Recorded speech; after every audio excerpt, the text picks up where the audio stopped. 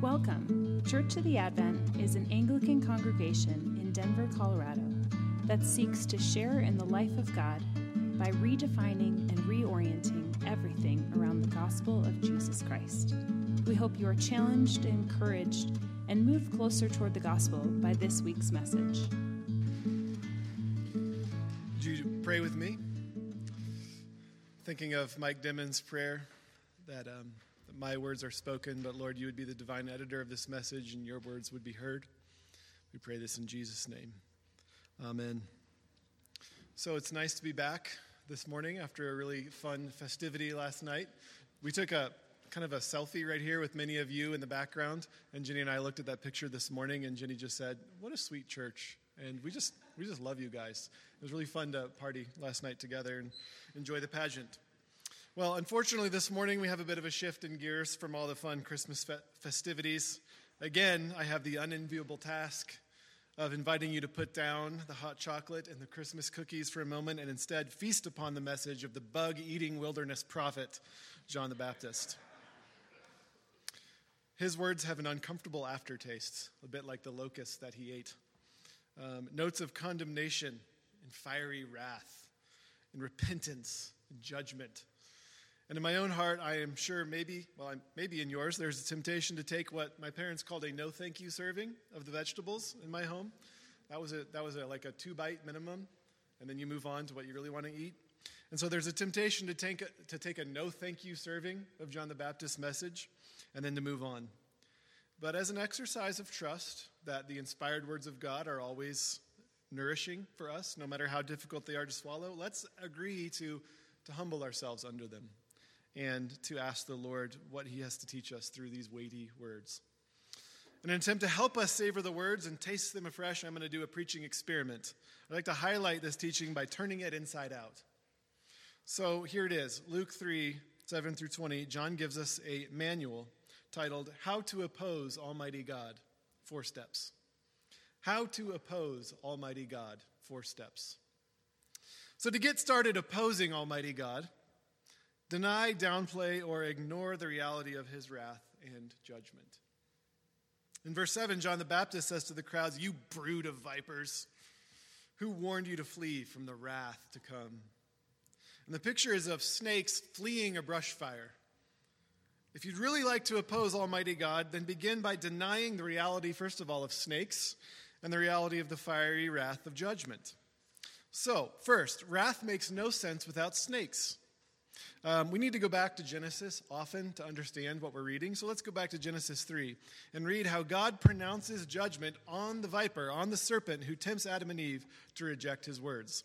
In Genesis 3, we read this. The Lord God said to the serpent, "I will put enmity between you and the woman, and between your offspring and her offspring. He shall crush your head, and you shall bruise his heel." The church fathers called this the first gospel, the proto-evangelion, the first promise that looks ahead to Jesus as the offspring of the woman who will crush the head of the snake, but not without suffering himself. So coming to terms with God's wrath means coming to terms with the reality of snakes in the garden. Several weeks ago, I quoted Miroslav Volf's Exclusion and Embrace, where he writes that it takes the quiet of a suburb to believe in a God who refuses to take up the sword. And his point is just that too comfortable a life. If we have too comfortable a life, that predisposes us to thinking of the snake-destroying wrath of God as harsh or unnecessary or cruel or just like a psychologically damaging relic of the past. But most people, for most of history, have lived with a pressing awareness of snakes in the garden. They've been hurt by the pride of religious leaders who abuse and corrupt. They've been hurt by the pride of governments. They've been hurt by families. Their families have been ravaged by things like genocide and unjust violence and unpredictable war. Their daily bread was not a given, but it was a bone-aching struggle against forces of disease and oppression and the clenched fists of the wealthy who controlled the resources.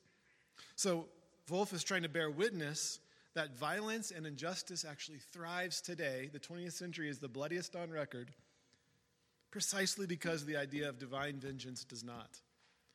Because without awareness that there is a snake-crushing God who's going to hold evil accountable, Perpetrators of violence and injustice multiply.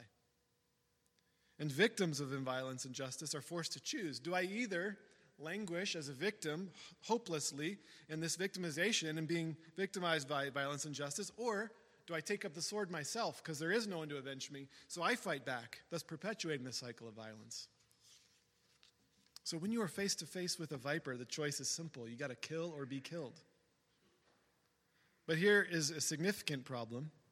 There is a viper, so to speak, in our midst, in us. For all have sinned and fallen short of the glory of God. So this isn't just a message about how there's sin out there, but there's sin in here.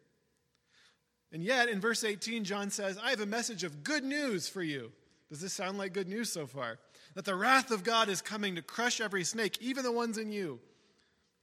So on the one hand, you have God crushing all evil, all sin, the defeat of death, all snakes. You know why they call Hawaii paradise, right?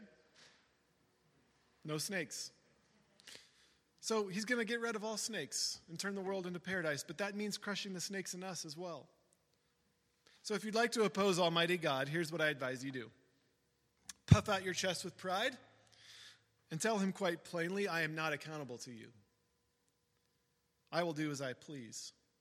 And just as he goes on trying to lovingly warn you that he will, in fact, hold you accountable, put in your noise-canceling headphones and dial up the volume on John Lennon's Imagine.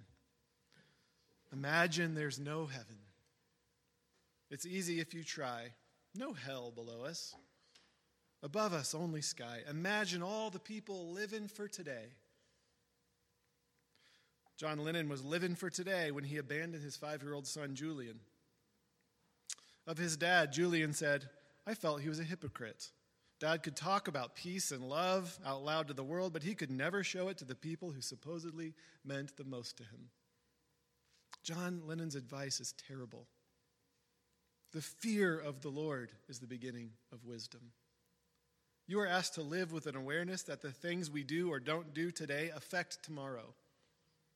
They ripple out from today, like when you throw a rock in a pond and it ripples out, sending love and blessing into the future or sending cursing and destruction into the future. And in the future, you and I will come single file, as I've said, before the judgment seat of Christ. What will you say? This is a segue to the second way to oppose Almighty God. When you come before him today, tomorrow, upon your death and judgment, rely on your pedigree. Rely on your pedigree. In verse 8, John goes on to say, don't begin to say to yourselves, we have Abraham as our father. Now, why would they say this? Israel had a persuasive argument, in fact. Judge us not, Almighty God, for we are Abraham's sons and daughters. God, don't you remember Abraham? You loved him, you chose him, and you said, I'm going to bless you, I'm going to bless all your descendants. Well, here we are. We're Israel. We're your treasured possession. So their pedigree, right?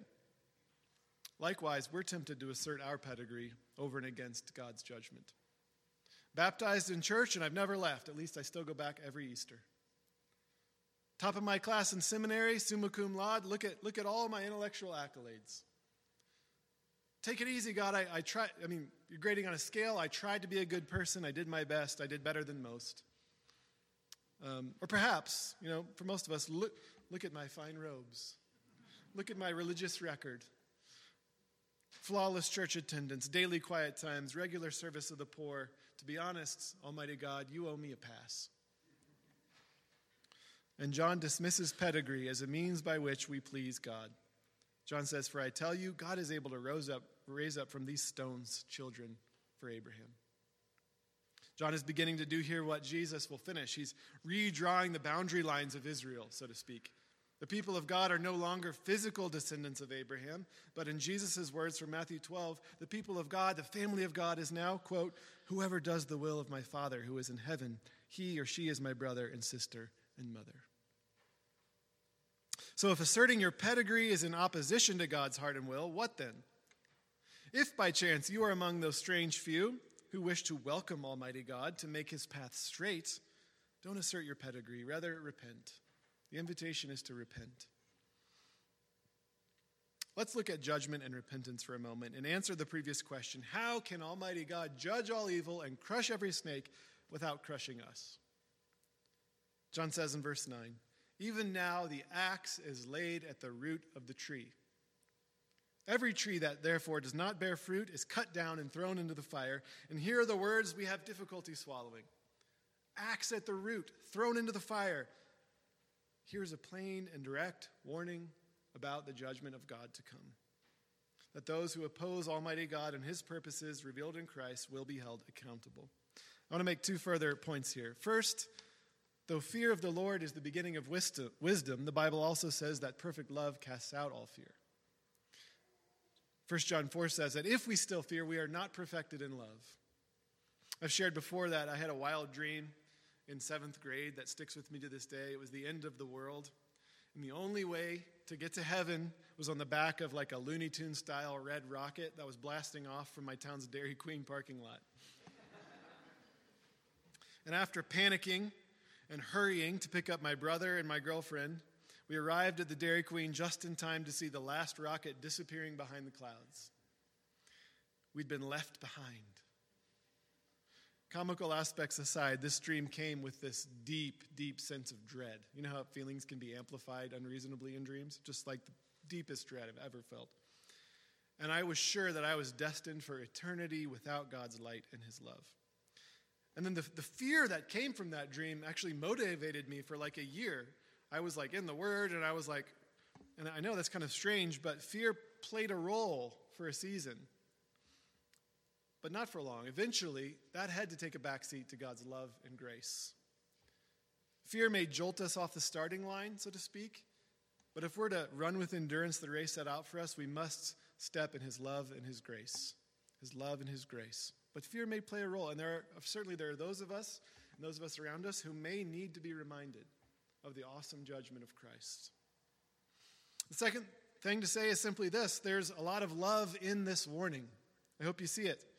And in one author's words, if you believe there are two roads ahead of you, one which leads home and the other off a cliff, you don't need to despair, especially if the two roads are clearly marked with signs, as are the roads of heaven and hell. You see, you simply take the road home, which Almighty God has paved with his own blood, sweat, and tears. Remember the words of Peter, chapter 3, verse 9. The Lord is patient towards you, not wanting that anyone should perish, but that all should reach repentance. So here we come to this all-important R word, repentance. The warning again in verse 9 is clear. Every tree that does not bear fruit, good fruit, is cut down and thrown into the fire. And we're tempted to read pedigree into this, aren't we? A prodigious tree from a prodigious tree line bears prodigious fruit, so we say, okay, I got to bear fruit in order to avoid judgment, so I'm going to get busy trying harder and being better. No. What does John say in verse 8? Bear fruits in keeping with repentance. Bearing fruit is not the repentance itself. Bearing fruit is necessary, but it is the natural byproduct of something prior. Bear fruits in keeping with repentance. Repentance is the thing. John is very wise. He knows this is ultimately a heart issue for us, not a behavioral one. This is not sin management. If you want to deal with a tree, you deal with the root. Isn't it interesting that John says the axe is at the root of the tree? Is that what you think of when you think of an axe cutting at a tree? I think of the trunk. He says the axe is at the root of the tree. He says you want to deal with a tree, you got to axe the roots. You want to deal with a person, you got to take an axe to the roots. So if we want to bear fruit, we must address the root. We must address the heart. How do you address the root of the human heart? Repentance. To repent is to simply turn your entire person away from your sin and towards your Savior. It is a redirection of the heart and the mind and the will away from one thing and towards God and love and trust. It is a reorientation of the whole person. And repentance is the answer to our question, how can God crush every snake without crushing us? Because his holiness and his justice means the cup of his wrath will be poured out on all evil and all sin. But through faith and repentance, your sin is taken by Christ, who became sin for us on the cross and drank the full cup of God's wrath to the very bottom. That's why he's sweating blood in the garden. It isn't just the pain of the cross to come. It's the realization that, he prays, let this cup be taken from me. What's he saying? The cup of your wrath. That's the real thing to fear. But this is the offer of Christ. Let me drink the cup of your judgment. Like Harry and Dumbledore in the cave, the drink of despair must be drunk. Drunk? Drinking? Anyone? Oh, see, it's not just me. Okay, must be drunk. The cup of despair, the drink of despair must be drunk if evil is going to be vanquished. And the loving offer of Christ is the same that Dumbledore offers Harry. Let me drink it for you. I will drink it. In the end, through the warning of judgment that we're talking about, it is severe, but I want you to see that it's the Lord's kindness that invites us to repentance. The Lord desires not the death of sinners, but that sinners should turn from him, from their sin, and live. So he runs towards us not as an officer to a criminal, but as a firefighter into a fire, or as a father to a child in danger. That's the heart of God. And it's that which addresses our roots. Because then when we see our God's sacrificial love for us, repentance is not a duty, but a desire. We begin to delight in his ways. I'm still making my way through the final episode, which is very long. But in the podcast, The Rise and Fall of Mars Hill, I know some of you are listening to it, there are many examples of Mark Driscoll's brokenness. And many of them I think, yeah, that was horrible. And also, how humbling to know that my own sinful heart is capable of the same self-centeredness and egoism. I mean, maybe it takes different forms for me, but for all have sinned and fallen short of the glory of God, right? But what troubles me most in this story is simply the lack of repentance around every turn. The son of a former Mars Hill pastor travels to Phoenix, where Driscoll is now pastoring a church. And this young man's life was turned upside down by the way that his dad was mistreated by Mark Driscoll and by Mars Hill. And so this young man goes and he faces Mark after church one day. And, he rather just sweetly and naively says, would you be willing to just call my dad and say sorry, repent? He's looking for some kind of healing, right? There is such healing in a sincere apology. It can cover so many wrongs. I mean, I take great comfort in that as a father.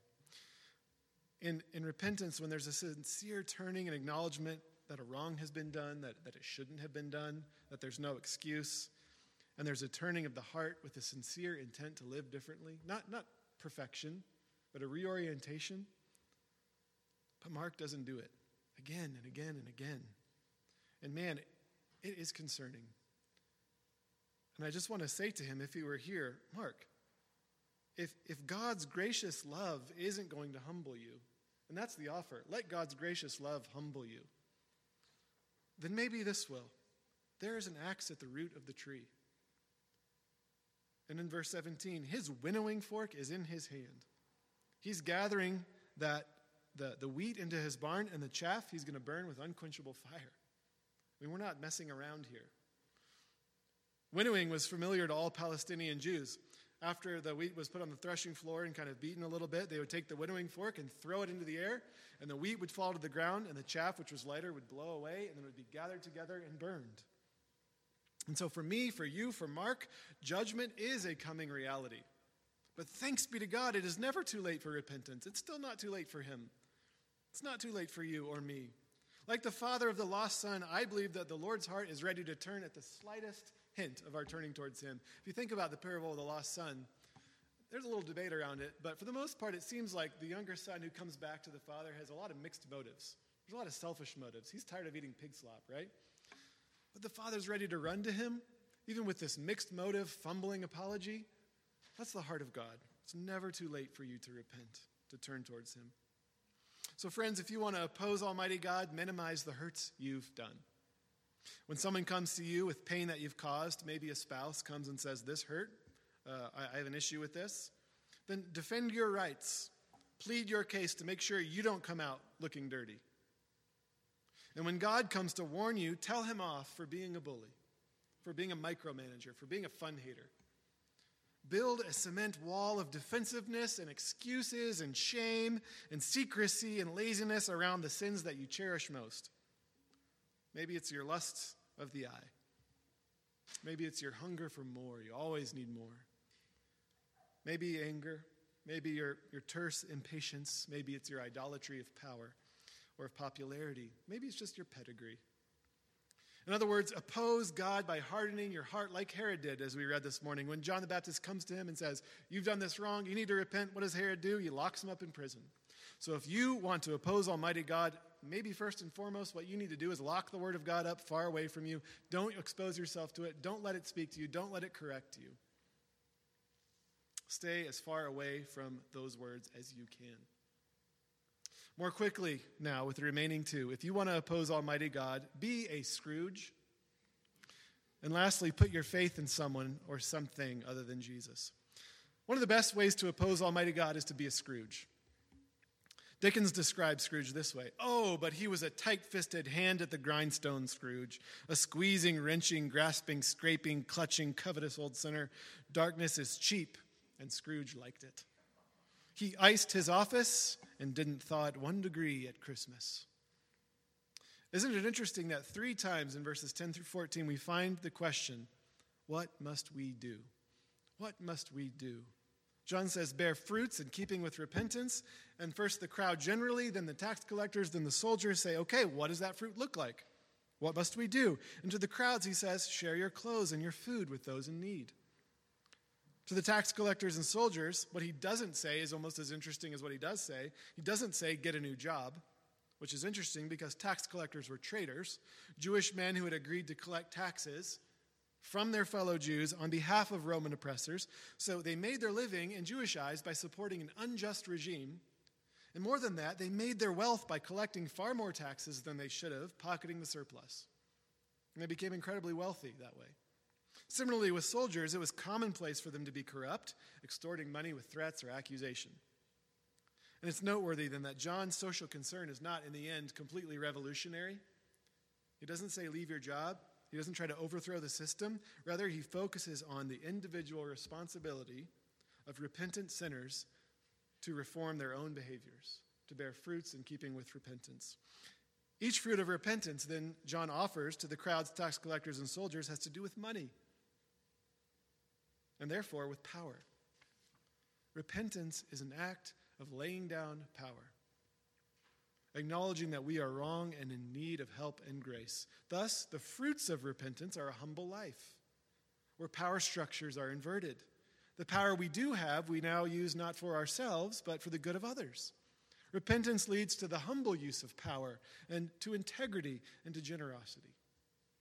These things can be a good barometer for us as we're thinking about how, to what degree are we living into a lifestyle of repentance. It is an ongoing lifestyle, and we can grow in it. So as you think, how am I doing with all this? Ask yourself, how do I know? Ask yourself this, am I growing in humility? Am I growing in integrity? John says, don't collect more than you should. And am I growing in generosity? Give your stuff away. Those are really good markers of whether or not you're growing in repentance. If you're growing, you can say yes to those things. If not, you're becoming more like Scrooge, opposing the purposes of Almighty God for your own life and for his world. St. Basil the Great put it this way: the bread in your cupboard belongs to the hungry. The cloak in your wardrobe belongs to the naked. The shoes you allow to rot belong to the barefoot. The money in your vaults belongs to the destitute. So if you'd like to oppose Almighty God, tighten your fists, grasp and scrape and covet like Scrooge, and in the end, you will be in darkness with your only comfort being that the darkness is cheap. Lastly, and most importantly, if you want to oppose Almighty God, put your faith in someone or something other than Jesus. Verse 15, as the people were in expectation, that is, expectation for a Messiah, a rescuer, a deliverer, and they were all questioning in their hearts concerning John whether he might be the Messiah, John answered him, saying, I baptize you with water, but he who is mightier than I is coming, the strap of whose sandals I am not worthy to untie. He will baptize you with the Holy Spirit and with fire. So for context, the work of untying sandals was the work of the lowest form of slave. So in the strongest possible terms, John is opposing the people's swelling hopes that he might be the Messiah. Maybe John was the one to finally save him. John says, no, not even close, not even worthy to untie his sandals. This was not false humility. John is right. You know, Jesus said of John, he's the greatest man ever born of a woman. And here's John saying, I am not worthy to even be his lowest form of slave. Why? If you ever hear someone argue that the Bible never says explicitly that Jesus is God, show them this. In Luke chapter 3, verse 4, John announces Jesus' ministry with the ancient words of Isaiah 43. Prepare the way for the Lord.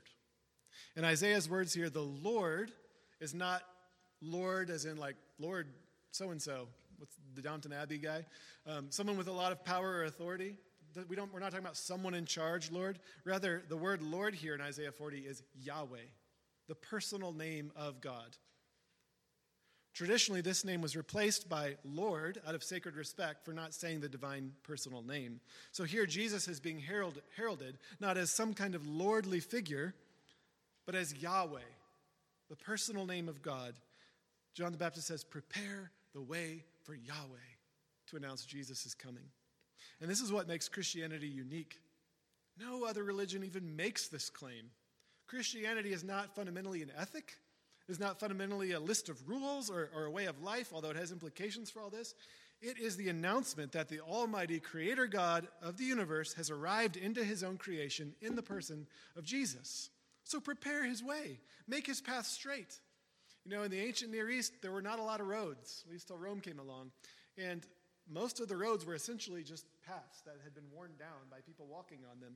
That's not going to do for a king, though, is it? A king has an entourage and all kinds of people to bring. And so he'd send his messengers and architects ahead of him and build a wide road so his way would be straight. And that's what John the Baptist is doing. He's his architect, he's his forerunner, his messenger, saying, prepare the way. We got to get these big boulders out of the way. We got to make this road wider. We got to build the gate bigger. Because he's the king coming to his creation. So when John says, make Yahweh's path straight, this is the choice before you this Advent. Thinking again of what does it mean to make his path straight? Repentance. What are the fruits of repentance? Well, humility, integrity, generosity. So in your own hearts, in your marriages, in your vocations, in your relationship with your friends and roommates, in your life generally, oppose and obstruct his path or make it straight. It's a choice each of us must make. Deny his coming judgment or welcome it, because it means the end of evil and it means eternal justice. Oppose him by relying on your pedigree or welcome him by relying on repentance. Oppose him by being a Scrooge or welcome him with humility and integrity and generosity towards those in need.